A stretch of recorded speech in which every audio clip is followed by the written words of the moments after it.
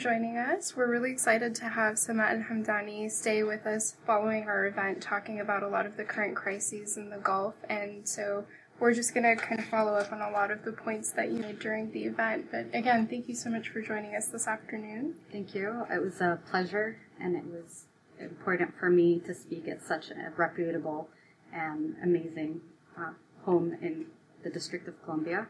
We were really happy to be able to amplify, as I mentioned earlier, amplify a perspective that we don't often get to hear. So we're here at the Center for Contemporary Arab Studies at Georgetown University. And the first thing that we wanted to kind of hear more from you about is the tendency for a lot of these institutions in which we're having conversations about crises in the Arab world and contemporary Arab world specifically, that often Yemen is left out of those discourses.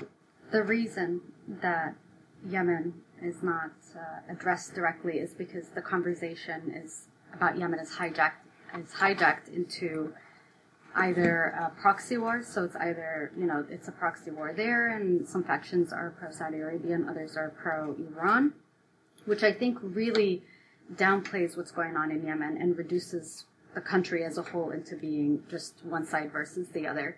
And that's not fair to Yemenis, who are at this point 29 million individuals. It's also due to lack of understanding of Yemen. Yemen is a remote country that a lot of people in the West don't visit. They don't hear about it.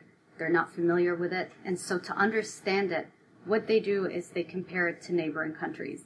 And I think they struggle with that because Yemen is not like Saudi Arabia entirely, because they don't have the amount of wealth that Saudi Arabia has. They're not like their Gulf neighbors, because their economy is really bad. And they're not like the Levant area. They're not like Jordan or Lebanon, because they don't have their experience. And they're also not like Egypt, because they're very remote from that. But Yemen continues to be important because of its geographical location. It is a big country.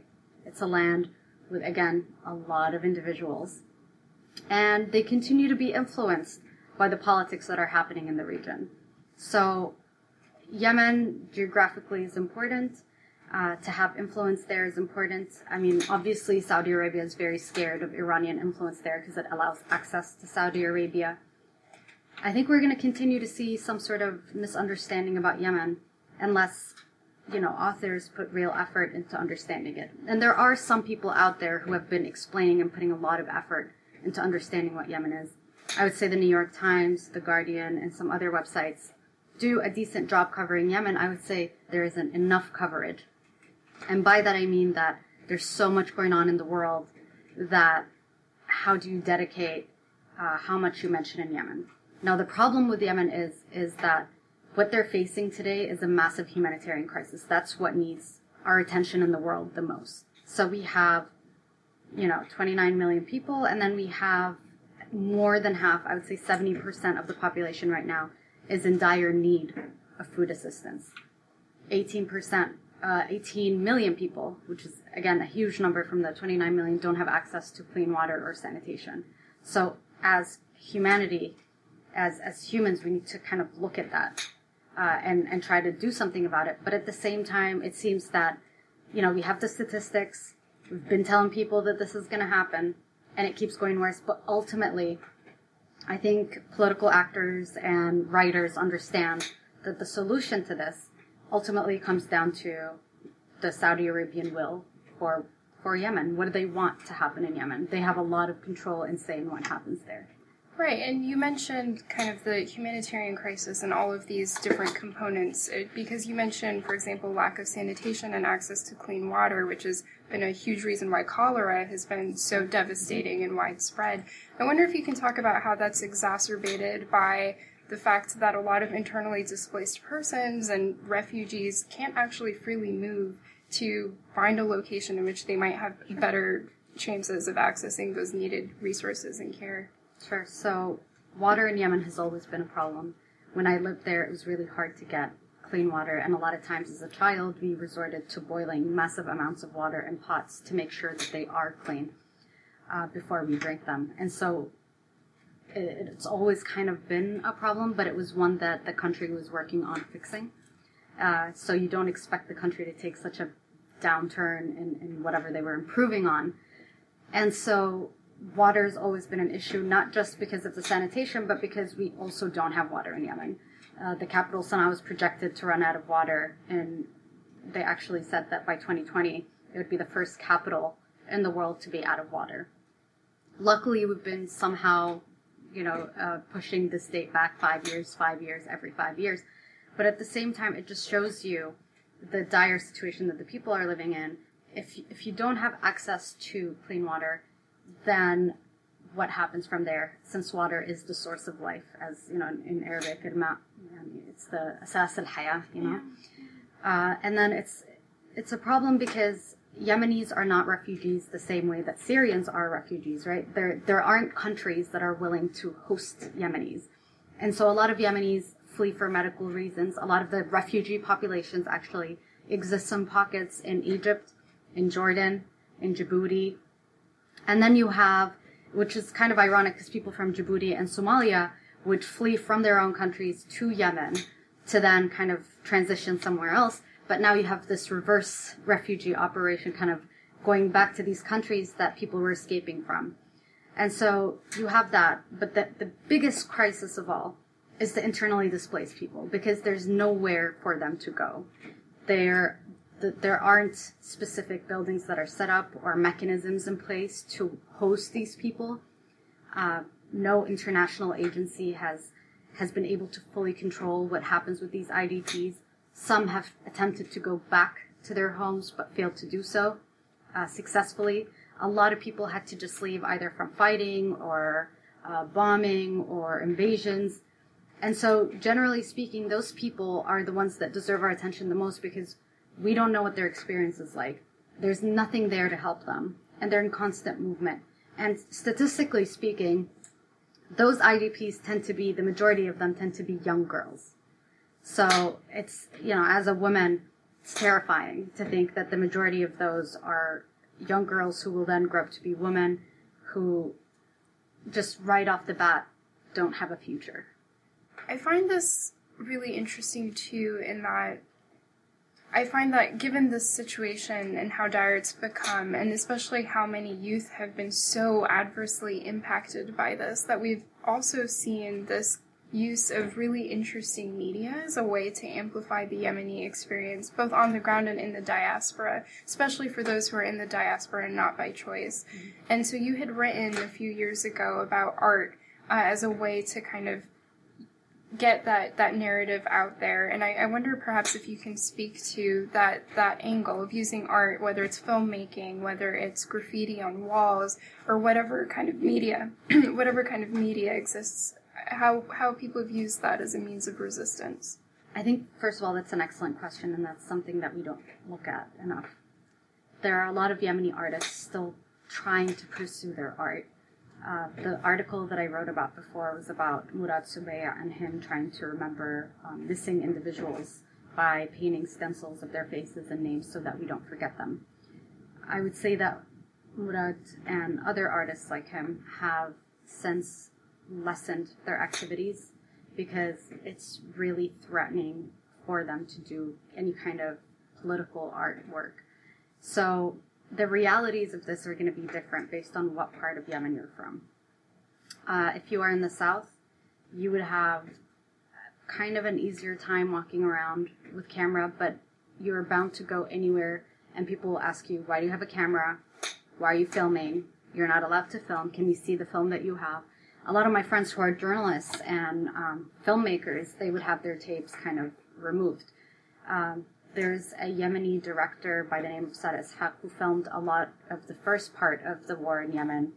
And then she moved on to Egypt, where she, after filming what happened in the war, suffered slightly with post-traumatic stress disorder based on her experience. I'm not sure what's happening with that film, but I feel that a lot of people would not want that film to come out because this is still an active warfare zone. Until there are clear losers and winners, everybody who's involved in this war is going to make sure that artists and writers and thinkers are silenced. In the north of Yemen, you have absolute Houthi control, and ever since they killed former President Ali Abdullah Saleh, you have them highly cautious and paranoid of everything that is going on around them. They're afraid of betrayal, and it's come to the point where they even listen in on phone calls. They check houses if needs be. And so if you're an artist living there, it's hard for you to have that freedom of speech, of expression, when you're constantly being silent from each side. You know, ultimately you have this going on the ground, but then on a larger level, even if you're in the diaspora, if you express a point of view that is not satisfactory, let's say to the Arab coalition or to the legitimate government of Yemen that's based in Riyadh, or to the native population that, you know, let's say that you are now in the diaspora and you belong to a community that's in Virginia and your community doesn't agree with you, you will then find harassment in the sense that, oh, you must be working for so-and-so, and oh, you must be working for so-and-so to say this. And so I think for artists, it's a really hard time, but I have no doubt that artists are continuing to express themselves one way or another. Artists, again, are extremely sensitive people, and not just artists, but generally speaking, when I talk to people on the ground, there's that sense of depression, and at the same time, depression, but at the same time, wanting and hoping, and almost in the back of their minds knowing that it has to get better. It somehow has to get better. I think that the role of the international community and organizations around the world need to protect these people. They need to allow them to participate in what's going on, because ultimately they're not political actors. So they're going to look at it differently, and their assessment might be even fairer and more human than that of anybody else.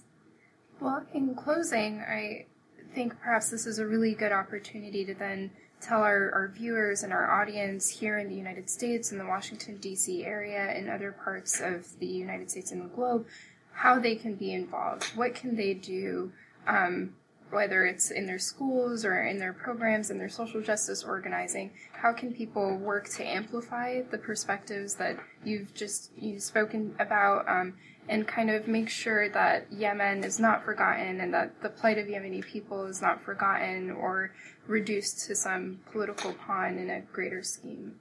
That's a big question, and there are many answers to it.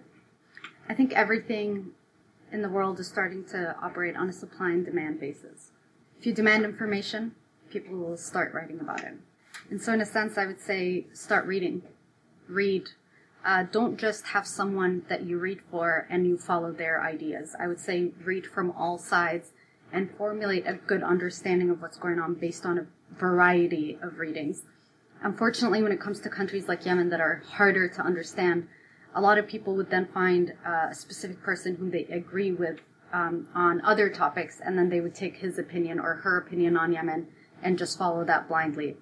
I think knowledge is key. Get yourself educated, know the facts. There are several sources, and then demand information. Demand it either from the state, from your community. Bring it up as a subject. Talk about it. Talk about what you read. But ultimately, we're talking about something really big here, and something that is out of the hands of the average citizen. Ultimately, to stop the war in Yemen, you would have to have political influence, and you would have to have the Saudi approval of it of some sort, because it is my belief that the Saudi government is entirely capable to bring this war to an end or to keep it going.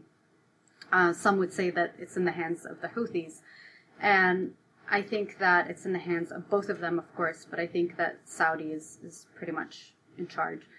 I don't know what to say except to keep Yemenis in our hearts and minds, because they are suffering and they are struggling. This is real. It's not just a remote place that's far away.